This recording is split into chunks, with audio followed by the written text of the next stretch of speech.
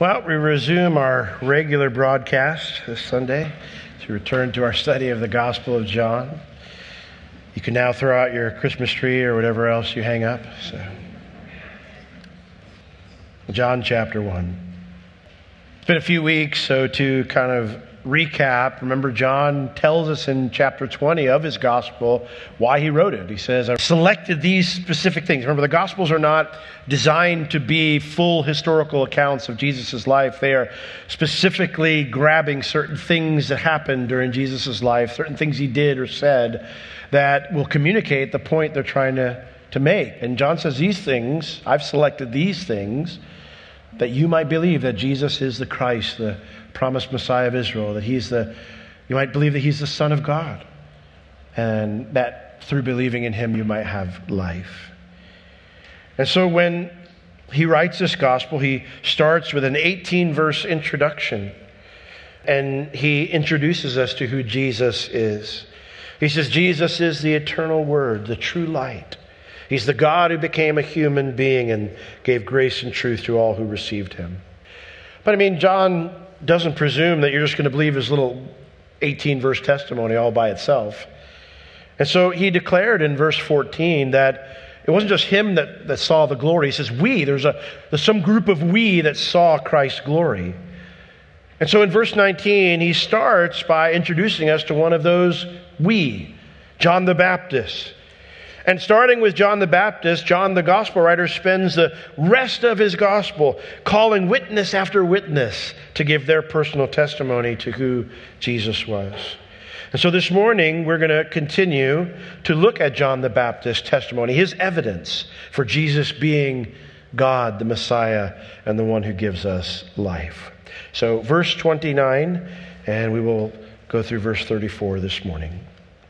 Verse 29 says, the next day, John sees Jesus coming unto him and says, Behold, the Lamb of God which takes away the sin of the world. This is he of whom I said, After me comes a man which is preferred before me, for he was before me. And I knew him not, but that he should be made manifest to Israel. Therefore am I come baptizing with water. It says the next day. So the events of verses 19 through 28, remember, that's when he spoke to a delegation of priests and Levites from Jerusalem who want to know, what are you doing out here? Why are you doing this? Who are you? What authority? What personage in Scripture has been prophesied that you would be out here doing this when you're not one of us, basically? And John declared very clearly, I'm not the Messiah. But he did say the Messiah, he's already here. He is the eternal Son of God, and he's already in your midst. Well, it tells us that in verse 29, the day after that conversation with those religious leaders, that Jesus comes to visit John the Baptist. I don't know if it was an official visit. I don't know if he was just coming to say hi to his cousin. I don't know if he was just in the area, but he's coming to see John the Baptist for some reason. Now, he's not coming to be baptized because Jesus, at this point in time, has already been baptized. In fact, he's already been out in the desert for his 40 days of temptation, and he's already started his public ministry. So what's interesting is the Bible doesn't tell us why Jesus comes to see John this time. When we get to heaven, we can find out, but we don't know here.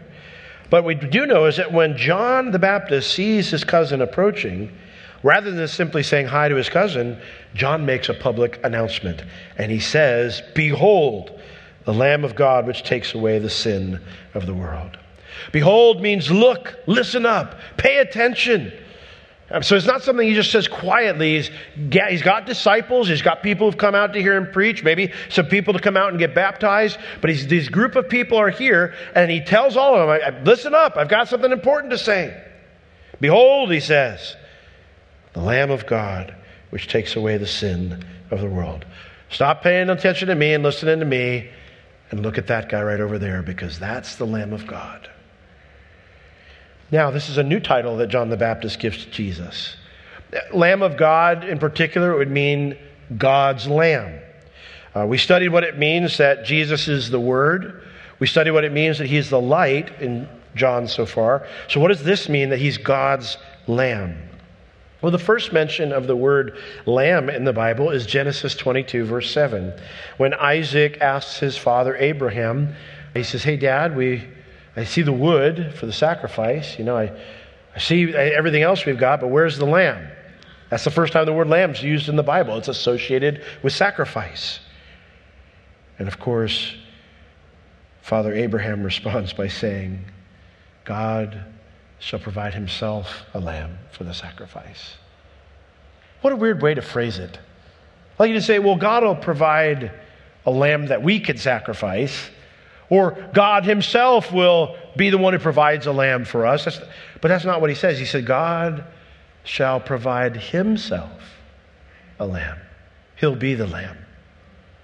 And so the earliest association in the scripture of a lamb is with sacrifice, and in particular, God's promise to be a sacrifice for our sins.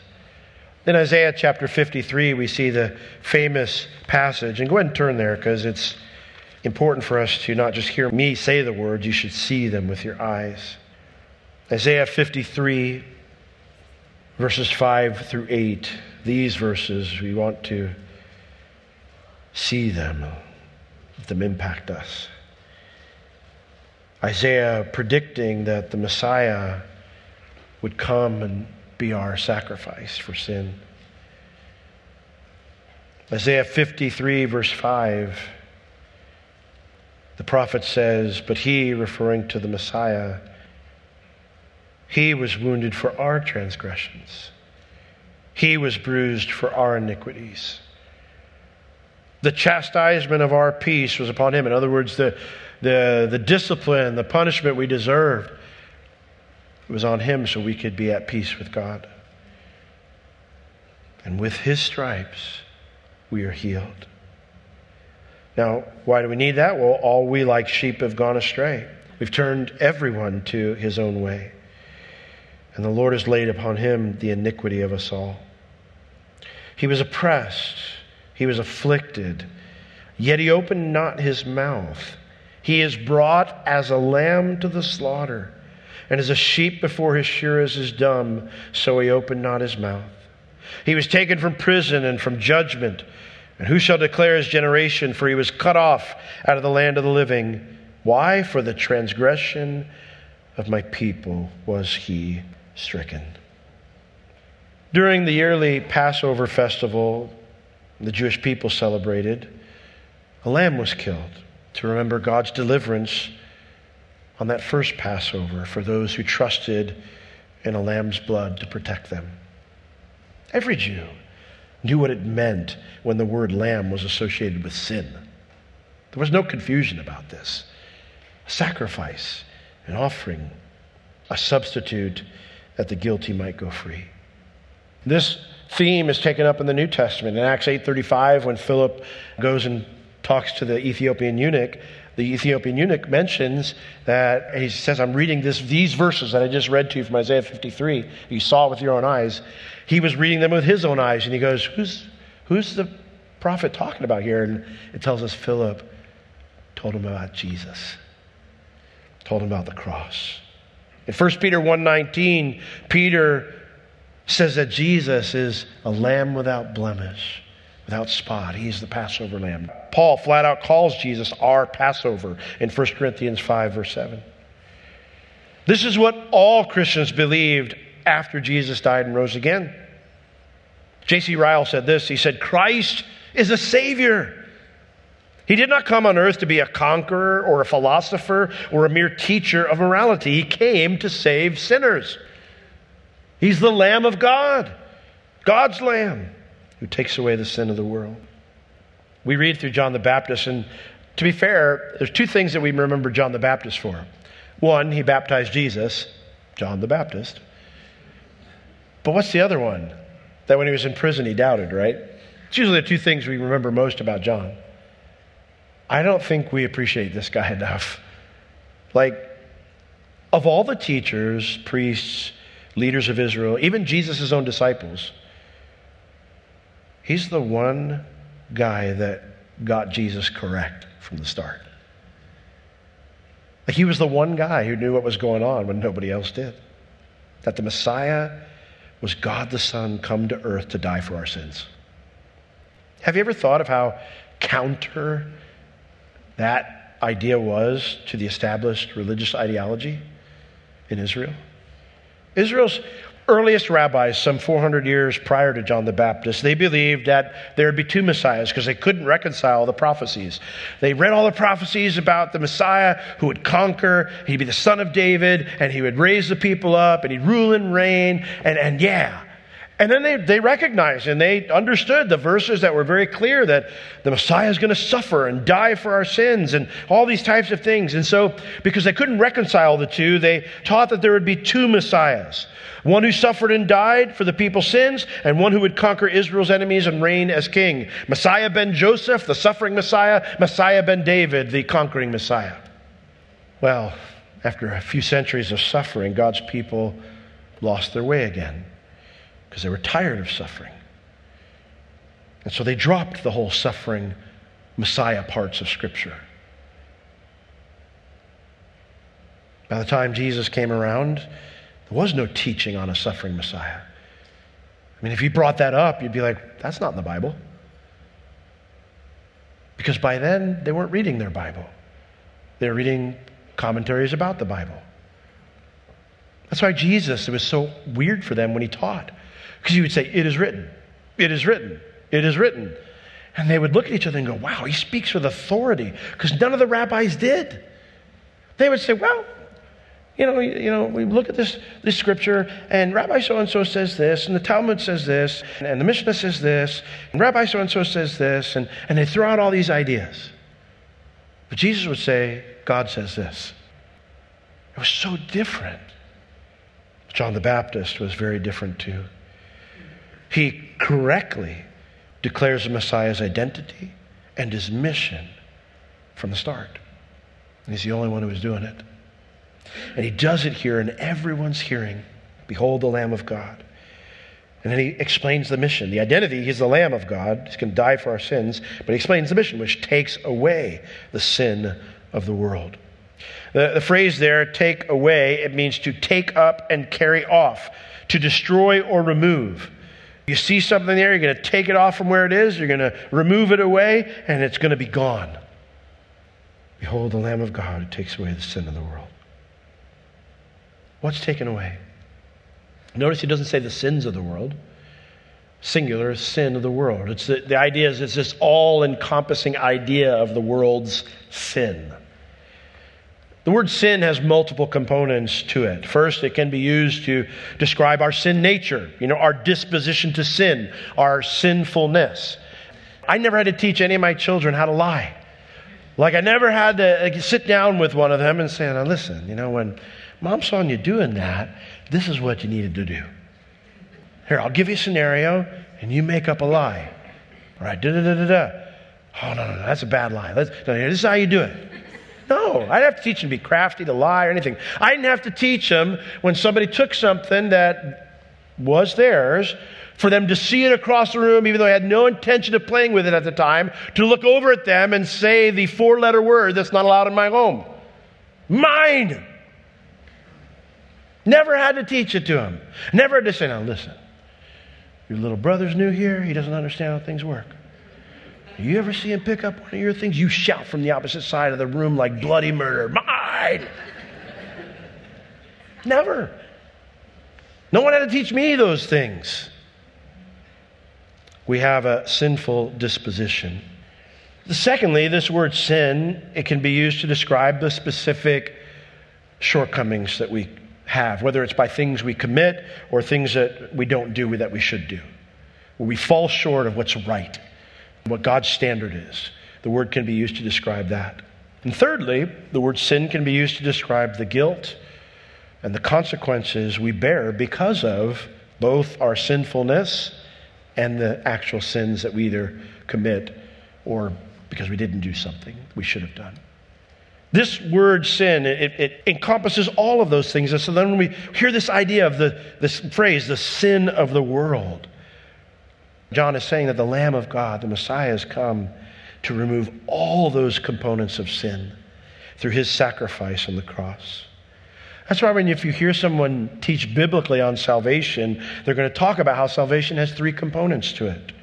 Number one, justification. Justification is the removal of our guilt for sin and all of its consequences. Amen? I'm not guilty before God anymore. I stand righteous before God. I've been declared righteous. I'm justified. No more consequences eternally for my sin. Secondly, we are justified. We're being sanctified. So our sanctification, which is the process of removing our sinful behavior, where Jesus is changing us by His Holy Spirit, making us more like Him. And then, of course, thirdly, our salvation in the future, our glorification, which will be the removal of our sinful disposition forever. Amen? John captures all of those things when he uses this phrase, the sin of the world. It's all dealt with.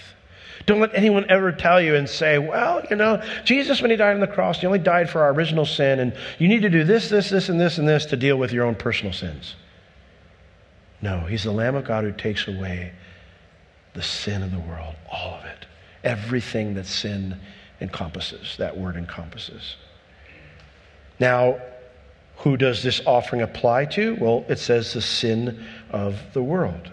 Vincent, when he is a Greek scholar, when he's talking about this word world, he said it's the sum total of human life in the ordered world that is apart from, alienated from, or hostile to God.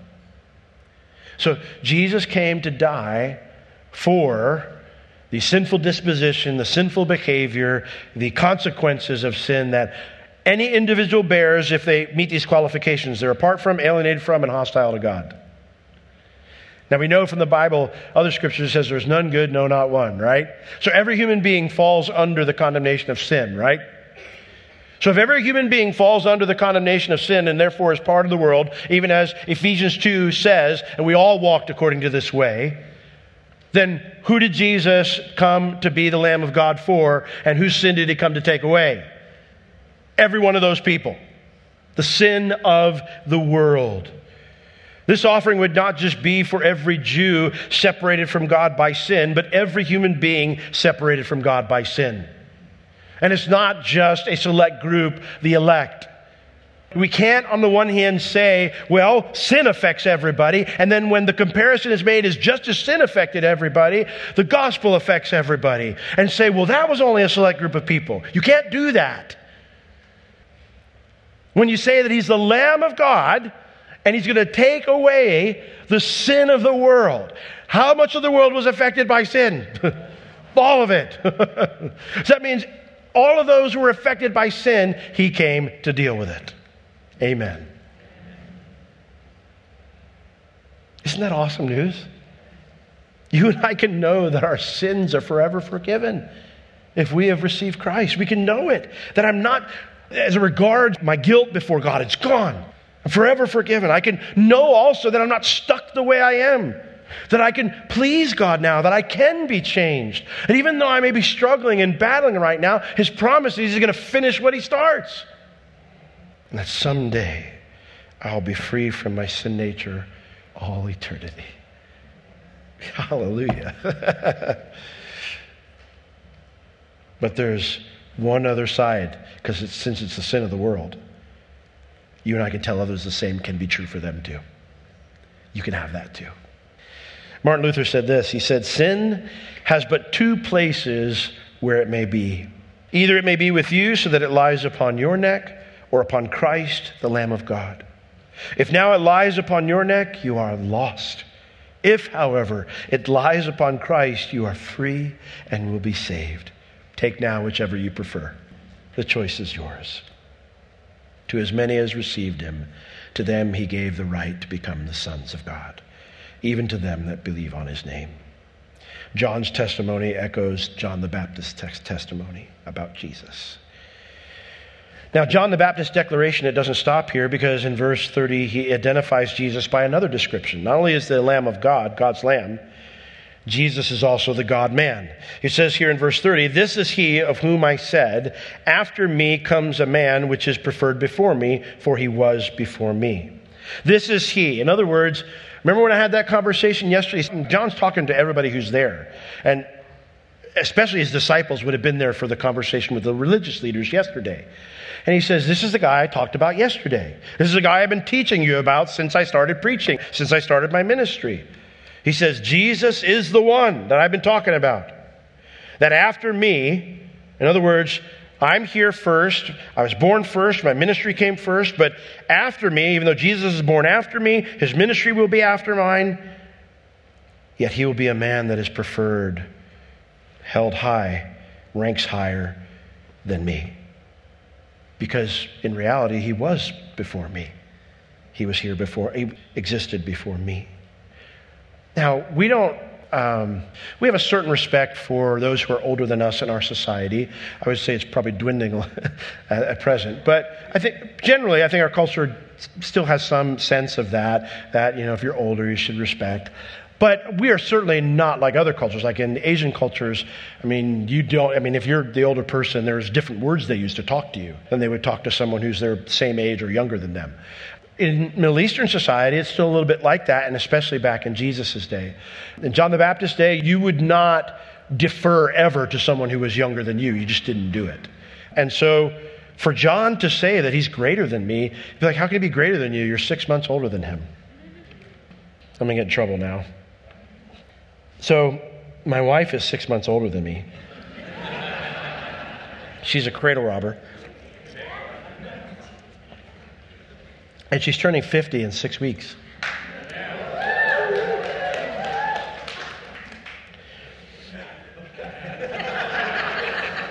I respect her. But for 6 months, you better believe I'm going to be talking about, well, I'm not 50. They would have never done that in that society. Never. You would always defer if you were the younger, if you would always take the lead if you were the older. And, sorry, babe.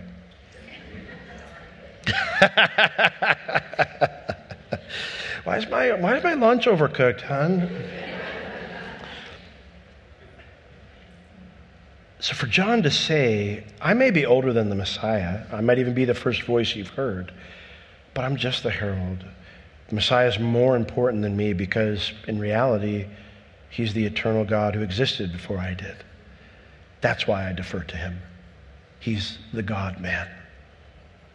I love here that John says it a little bit differently than John the gospel writer did earlier. He says, after me comes a man, not one, but a man. John the Baptist consistently taught that the Messiah would be God become a man. That's not theological spin. There's no other way to understand his words.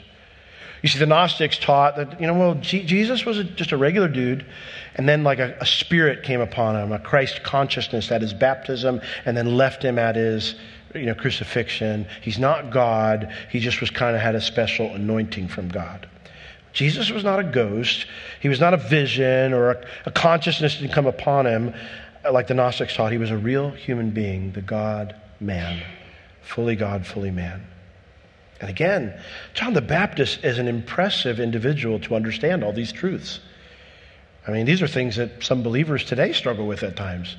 And John's like, this is how it is. I think this is maybe why that Jesus called him the greatest of all the Old Testament prophets. In Matthew 11:11, he said, I tell you the truth, there's none born among women greater than John the Baptist. You think, maybe I'm wrong. I may be remembering incorrectly, but I think Moses and Elijah had moms. John the Baptist is greater than them? Yeah. He got things that no one else did.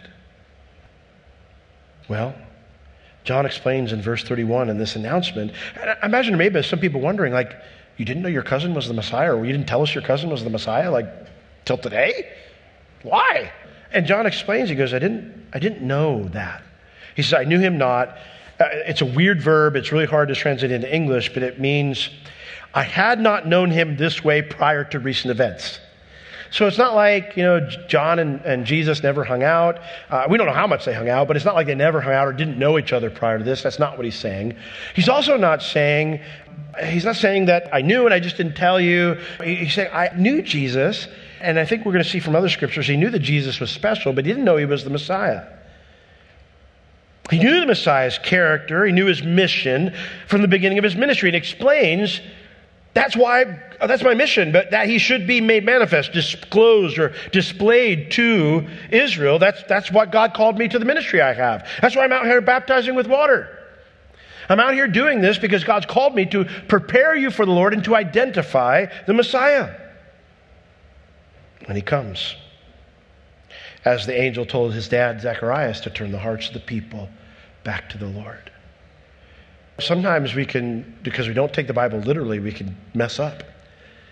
If you go back and you read Luke chapter 1, like verse 16, it says there, he shall go before him, the Lord. Like we could think, oh, he's going to go before the Lord, like in the Lord's presence, or, in the Lord's power. Whatever. No, he's going to go in front of the Lord. Like the Lord's coming behind him is what the angel said. And it says that he will prepare his people for the Lord. Not, again, in a spiritual idea. Oh, he's going to prepare the people so that they pray to the Lord again. No. He's going to prepare the people before the Lord comes. So that when the Lord comes, he can say, there he is. Stop listening to me and go follow him. God's here among us. That was what the angel said.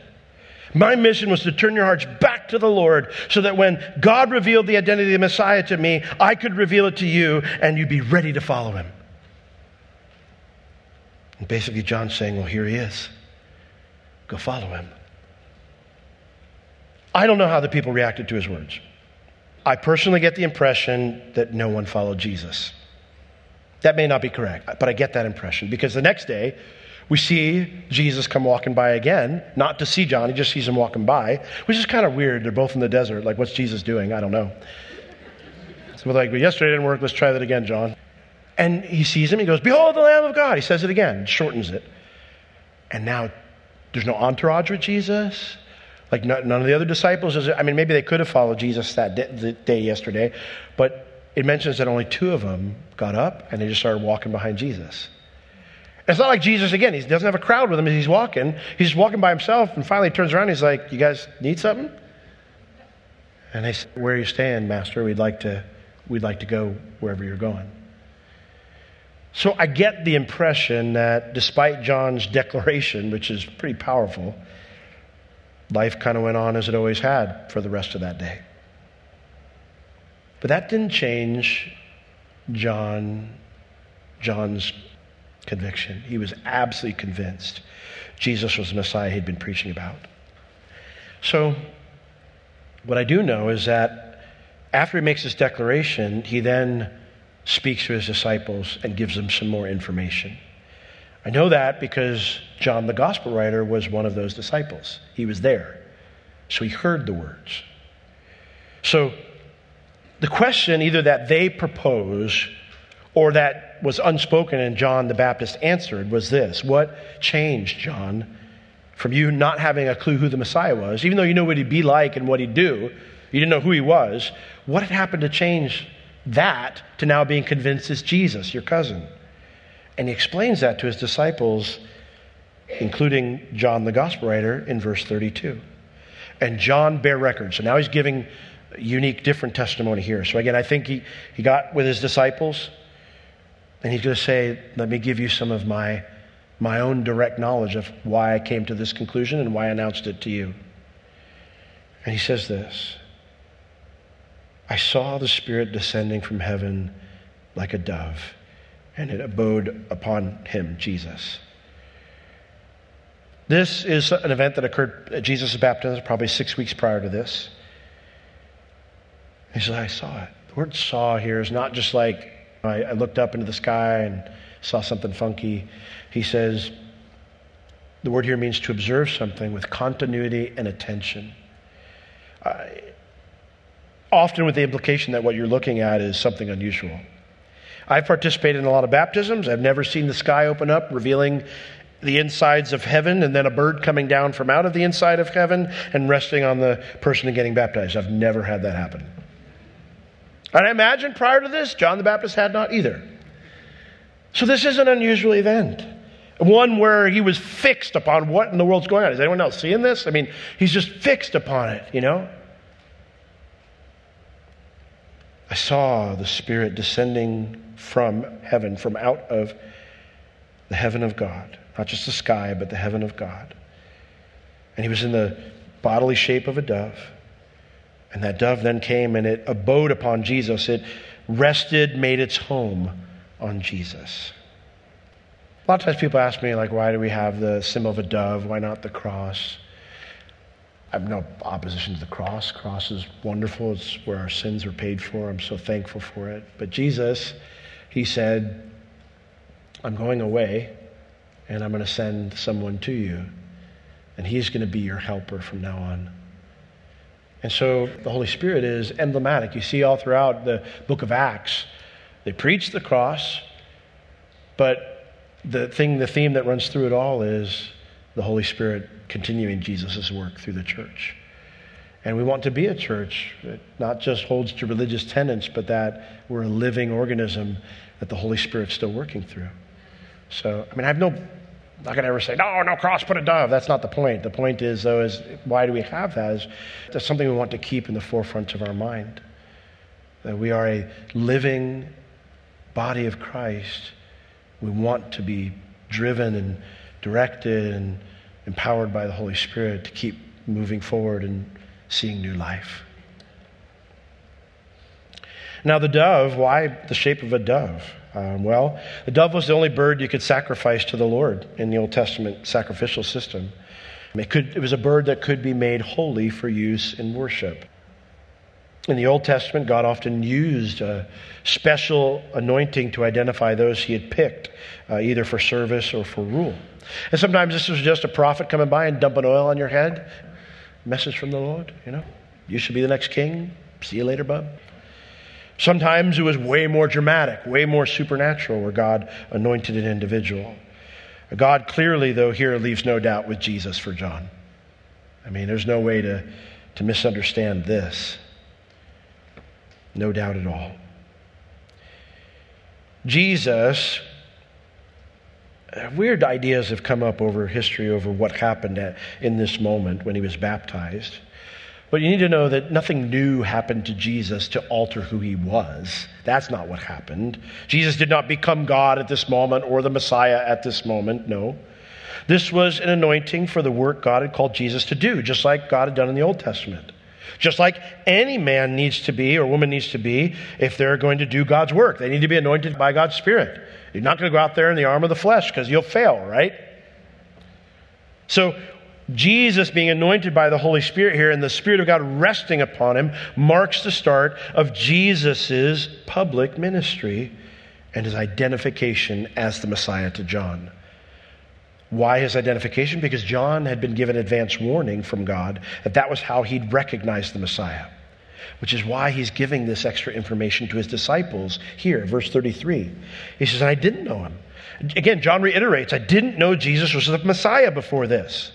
Now, I had someone bring up this morning at first service, they said, what about Matthew 3, verses 13 and 14, when Jesus came to be baptized, and John says, why are you coming to me to be baptized? You should be baptized in me. When he says here, I didn't know him, he's not saying I didn't have a clue that it might be him. I don't think, given the circumstances of Jesus' birth, given the rumors going around, remember later in John, if you've read John, we will see that they accuse Jesus when he's clearly won the... If you lose the logical argument with someone, just start insulting them, right? Like that's the tactic to win the fight, to win the argument. That's what they did with Jesus. They finally just turned him and said, we weren't born out of wedlock. That was the rumor around about Jesus. He was born out of an immoral relationship. So I would guess, being Jesus' cousin, that probably at some point John's mom, Elizabeth, or someone else in the family probably said, Jesus, he had a special birth. That rumor is not true. So, he would know there was something special about Jesus, most likely. And again, growing up with Jesus, he'd probably very quickly know something's different about Jesus. No one's ever calling his name to wonder who did what. When kids are crying, whatever, no one's going, Jesus, what do you do? Everyone's going, John. And I imagine possibility of when, if they were playing like Israelites and Egyptians, that Jesus maybe went a little overboard sometimes. Man, Jesus, you almost drowned me in that river, man. Well, I'm just being biblical. I'm sure growing up, I mean, silly, but I'm sure growing up, he noticed, like, Jesus never gets in trouble. Like, he doesn't do anything. And it's not because he doesn't do anything, that he does things wrong, doesn't get caught. He doesn't do anything wrong. I'm sure he noticed. I'm sure someone told him about his miraculous birth, especially because he shared his own miraculous birth. So he had an idea. But a prophet's certainty can't come from your feelings or your ideas. They need to come from a higher source, one that's beyond all question. And John explains to his disciples, he that sent me, God, who called me to baptize with water, he'd already told me, upon whom you shall see the Spirit descending and remaining on him, the same is he which will baptize with the Holy Ghost. That's how John knew the dove was the Holy Spirit and not just a random bird in a wonky cloud pattern. Is that the heaven I see opened up? No, man, it's just the sun. Is that the Holy Spirit? No, it's just a bird. No, he knew that this was heaven being opened, and it was the Spirit of God, because God had told him when he sent him out to go baptize, this is how you'll know the Messiah. God told John that the Messiah would bring a special anointing with him to give to everyone, an immersing into the Holy Spirit that would change our lives forever. The Bible says if you are born again, that you have the Holy Spirit living inside of you. You've been baptized into the body of Christ. You've been anointed with power from on high. Isn't Jesus awesome? See, it's the Holy Spirit's work in us. That's why we don't have to stay the same. We aren't bound by sin anymore. The Holy Spirit helps us to overcome our sinful nature and to live in a way that pleases the Lord. And again, the other side of that is that God can use us to give a touch of himself to others as well, as they see the Spirit of God working in us. And we can say, you can have that too. John says, he told me beforehand, and then I saw it. I saw. Verse 34, I saw, and I bear record. This is my testimony. That this, Jesus, this one, Jesus, he's the Son of God. I wonder maybe if that's why John and Andrew the next day, when John said, behold the Lamb of God, they said, we got to go this time. I wonder if after pulling them aside and saying, this is how I know it's true, that they went, okay. And the next day when they saw Jesus and he said, behold the Lamb of God, they said, love you, John, but we got to go follow our Lord.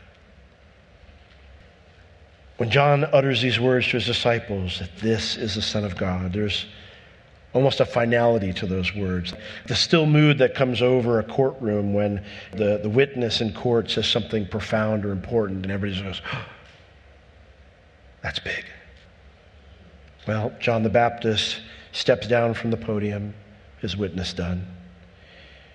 John, our gospel writer, told us Jesus is the eternal word. God become a man, the light and the hope of humanity. But I'm not the only one who says it. I'm not the only one who believes that. I'm not the only one who saw it. John the Baptist saw the glory too. And so our first witness exits the stand. And my question to you this morning is, what will you do with his record? What will you do with his record? Say, well, I wasn't there. I don't know. You're right. You weren't, but he was. He was.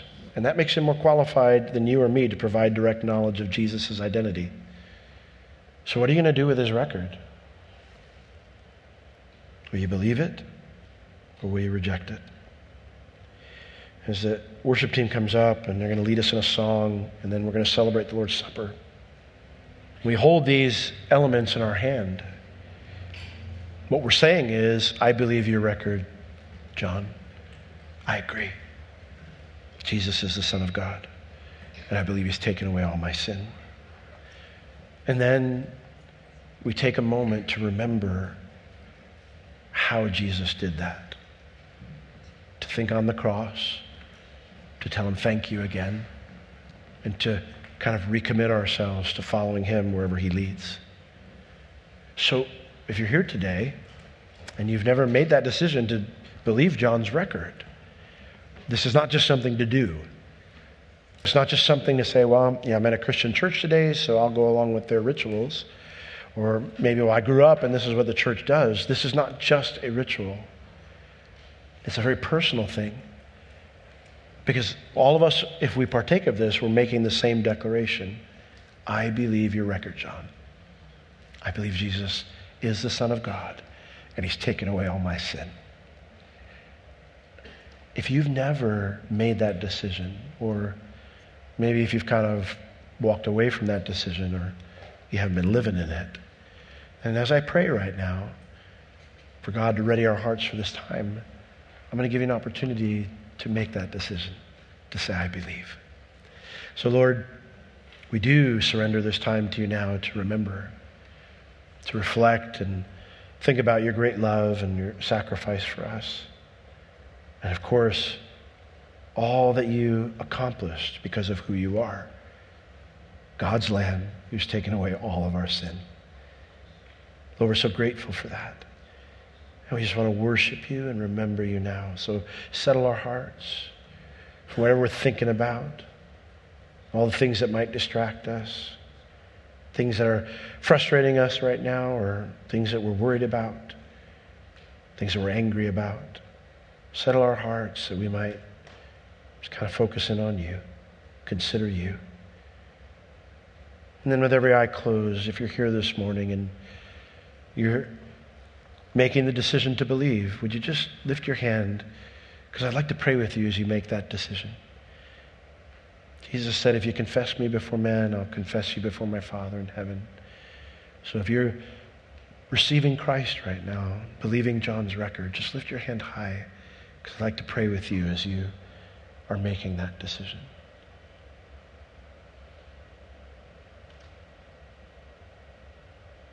Anybody this morning before we enter into this time of communion with the Lord? Well, Lord, we love you. Thank you, and we now set apart this time for you. In Jesus' name, amen.